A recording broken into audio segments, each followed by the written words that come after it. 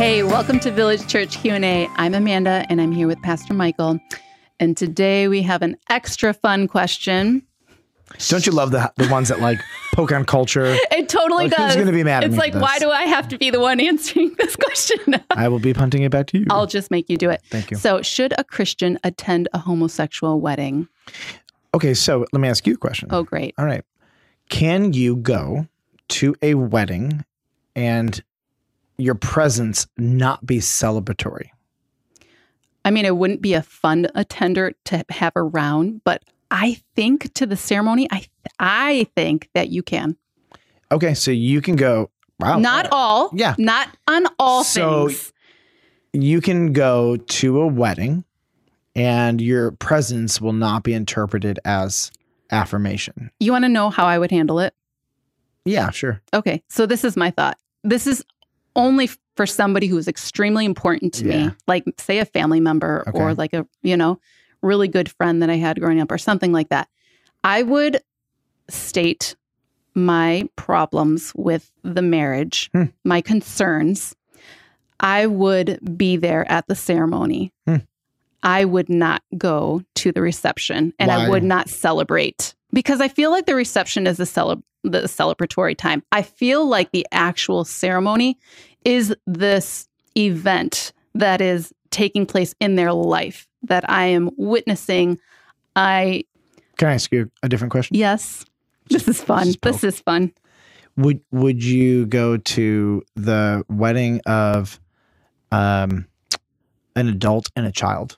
Oh, no. Why? Oh, well, obviously there are serious ramifications. Like I'm saying a lot is okay, I know you're trying to back me in a corner, which is pretty much where I'm at. No. But I'm just saying, I'm trying to help you think. I mean, there's 40-year-olds that get married to 20-year-olds. I know that's not the same thing, but there's big, large gaps but that's not the same. Yeah. I'm saying that if I had somebody that was very close to me that was a homosexual and they were getting married, and it's so easy for me to say that I would be there for the ceremony, even though they knew that like my perspective and my views don't line up with it. If they really wanted me to be there at the ceremony. But I also don't have this experience in my life. So maybe it's easier for me to say that. Let's play the principle. So what we want to do with the Christian worldview is we want to have crystal clear principles, and then we want to apply them consistently. And it's not always convenient, and sometimes it can be frustrating for other people or lead to really hard conversations. That's understandable. And so we want to make sure, we have clear principles, we apply them, but we also have a clear conscience. So that's going to be really important as well. So you have a Christian and a non-Christian. Do you go to their wedding? So in order to know that somebody is a Christian, stated professing Christian? Stated professing non-Christian. Not like cultural Christians, just professing, not professing. I honestly feel like it depends on the relationship. Because I might not have the authority to speak into that person's life, or they might not be in the process of sanctification that. Yep. So what's really, really good about this conversation, okay? So, and I hope anybody watching or listening can just see this. These are not questions that are answered easily. They're not questions that are answered simply. There might be a right answer, but you don't just get to the right answer because somebody tells you. You have to work your way to the answer. Yeah. And when you start throwing in relational dynamics, these things get really, really complicated. And so I have a guiding principle and you have a guiding principle. Now, here's what I'll identify them, what I think yours is and what I know what mine is, but and then you can tell me whether or not you agree with your guiding principle. And so my guiding principle is that I do not believe at this point, you could convince me otherwise because I'm open to this being wrong. My guiding principle, though, is I don't believe that my presence can be anything but affirming unless I'm a jerk at the wedding, which I don't want to be a jerk at the wedding, So for me, presence is affirmation. So if I hear anybody goes to any wedding, my assumption is they're affirming the wedding or or they're not strong enough to tell the people what's really going on. You're identifying a different category for yourself, which is you would actually let them know you're uncomfortable and here's why, but you would go. And you're not afraid. I'm hearing some really good things that, from my perspective, which is you're not afraid to have the conversations. You're also like going to tell them, no, a reception is a party. Literally, it's a party, partying in behalf of what just happened. So, okay, I won't go there. So you're already having hard conversations. Great. But it strikes me that your guiding principle is preservation of the relationship. Fair? Yeah, there is. Okay. So this is where I'm going to poke. I think your principle, by the way, is the default principle for most people engaging any of these dialogues. I would actually say there's 3 big things that like guide people. One would be they just believe it's wrong, and so they can't be a part of it. Number 2 is they want to preserve the relationship. And so they do that in a spirit of honesty. The other one is just, I don't want to offend anybody. I just need everybody to be happy, kind of like a peacemaker, which makes you ultimately very weak and makes you a liar, at the end of the day. I don't hear you on this end, right? Okay, that's good. I don't hear you kind of where probably I am, which is I can't personally be a part of affirming something that God calls sin. But you seem to be in a middle ground here, which is where I think, again, most Christians actually are right now, is the relationship. There are parts of your conscience that you may be willing to lay aside for the sake of a relationship. Is that fair? Yeah, that's fair.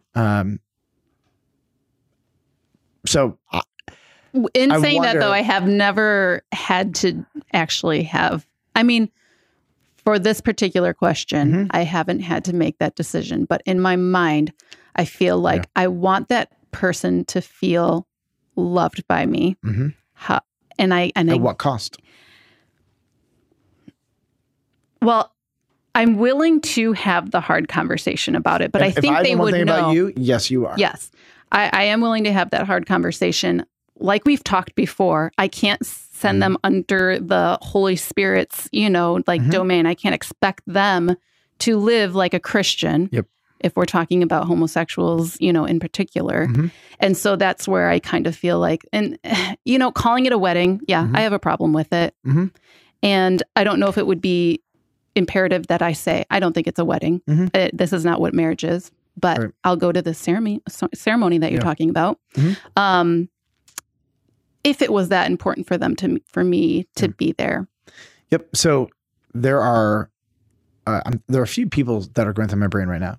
One are, they went to a handful of homosexual weddings, and then they kind of started to get convicted by it, that they were actually affirming, that everybody there saw them as now LGBTQ affirming. Yeah. So they ended up having to change their mind, right? And then there's one person really that is going through my brain that they more took my position, and then they had to lose a friendship over it, and that made them kind of like rethink whether or not it was worth it, was holding their ground on the principle worth losing for the rest of their life any ability to speak into that person's life. So it's interesting, like there is a cost, and there's a cost to not going, but there's a cost to going, your reputation, what people think about you, what they think you affirm, the pictures that go online, passively affirming what God calls sin. You know what I'm saying? But you preserve the relationship. And so what's most important, the principle or the people, and welcome to the age old question. And so my 2 cents, so personally, if I was with a Christian and a non-Christian, I would not marry them, and I wouldn't go to the wedding. And I would look at, You're saying 2 non-Christians? Oh, no. A Christian. A Christian and a non-Christian. Okay. And I wouldn't make a fuss to the non-Christian. Like, the non-Christian's doing exactly what they should do. They find somebody they like and they love and whatever. And they are actually, marriage is a great thing. Committing to them for their non-Christians lifetime. Get married. That's a healthy, good thing. But I would look at the Christian and just say, you know better. And I'm going to basically tell you this, and I understand that you're going to be frustrated with me, and I need you to hear me. I love God more than you. And so I'm thinking there's actually now a handful of people in this scenario that I'm thinking about. And it's interesting because I don't think they want me to violate my conscience. But on the other hand, I actually know better because there are people who do. They're like, no, you will go. Yeah. You are family. Yep. You know, you are my best friend. You will go to this wedding. To have you not here is an indictment. And it's like, well, for me to be here is an indictment on myself. So I have to live with myself. I have to go to bed every night, not worried what you think it'd be, but I have to live with me. And, you know, so that's a whole nother scenario. Or if we just bring in like what God thinks about this whole matter. And I do think that God will make it. I mean, you're prayerful about it. If you make things known, I do feel like one way or the other, I'm saying this to you now, but I'm not in a circumstance. I might think completely differently. And like you said, there are going to be some casualties on either end. Yep.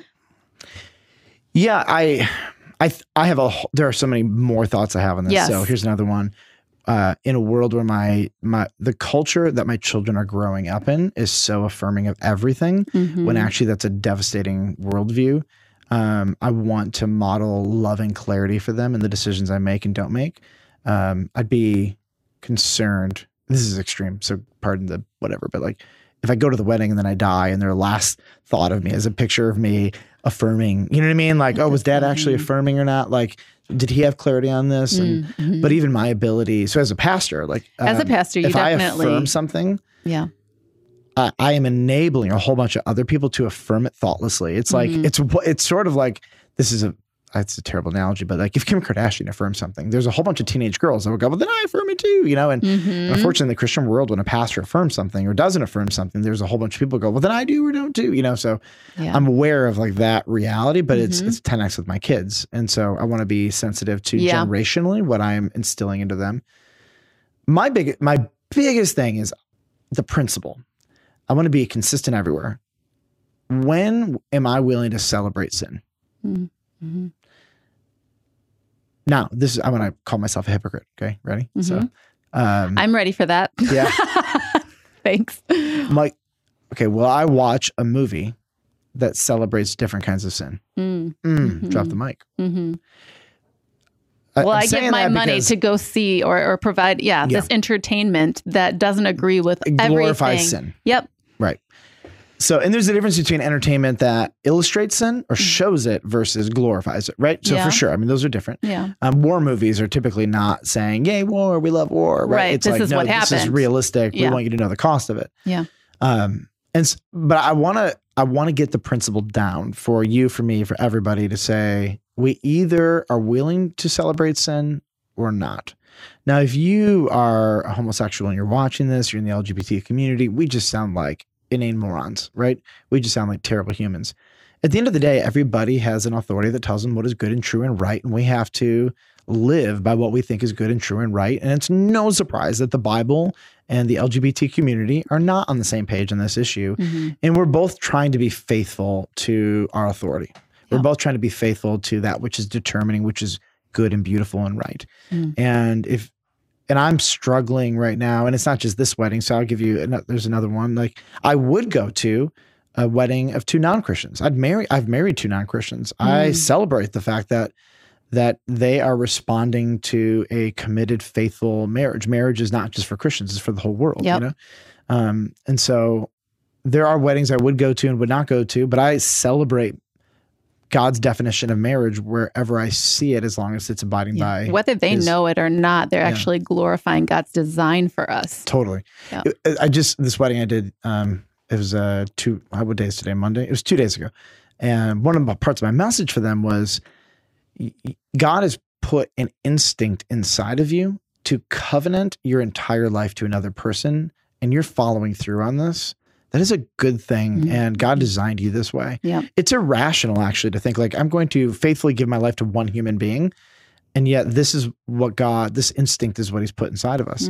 But I do want to affirm in the LGBTQ community and homosexual weddings that affirmation to covenant yourself and to bind together sexually to one person.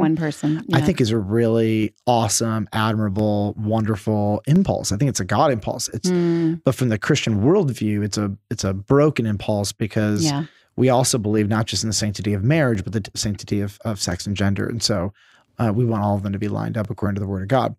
So, so it'd be fun to redo this question in 2 years.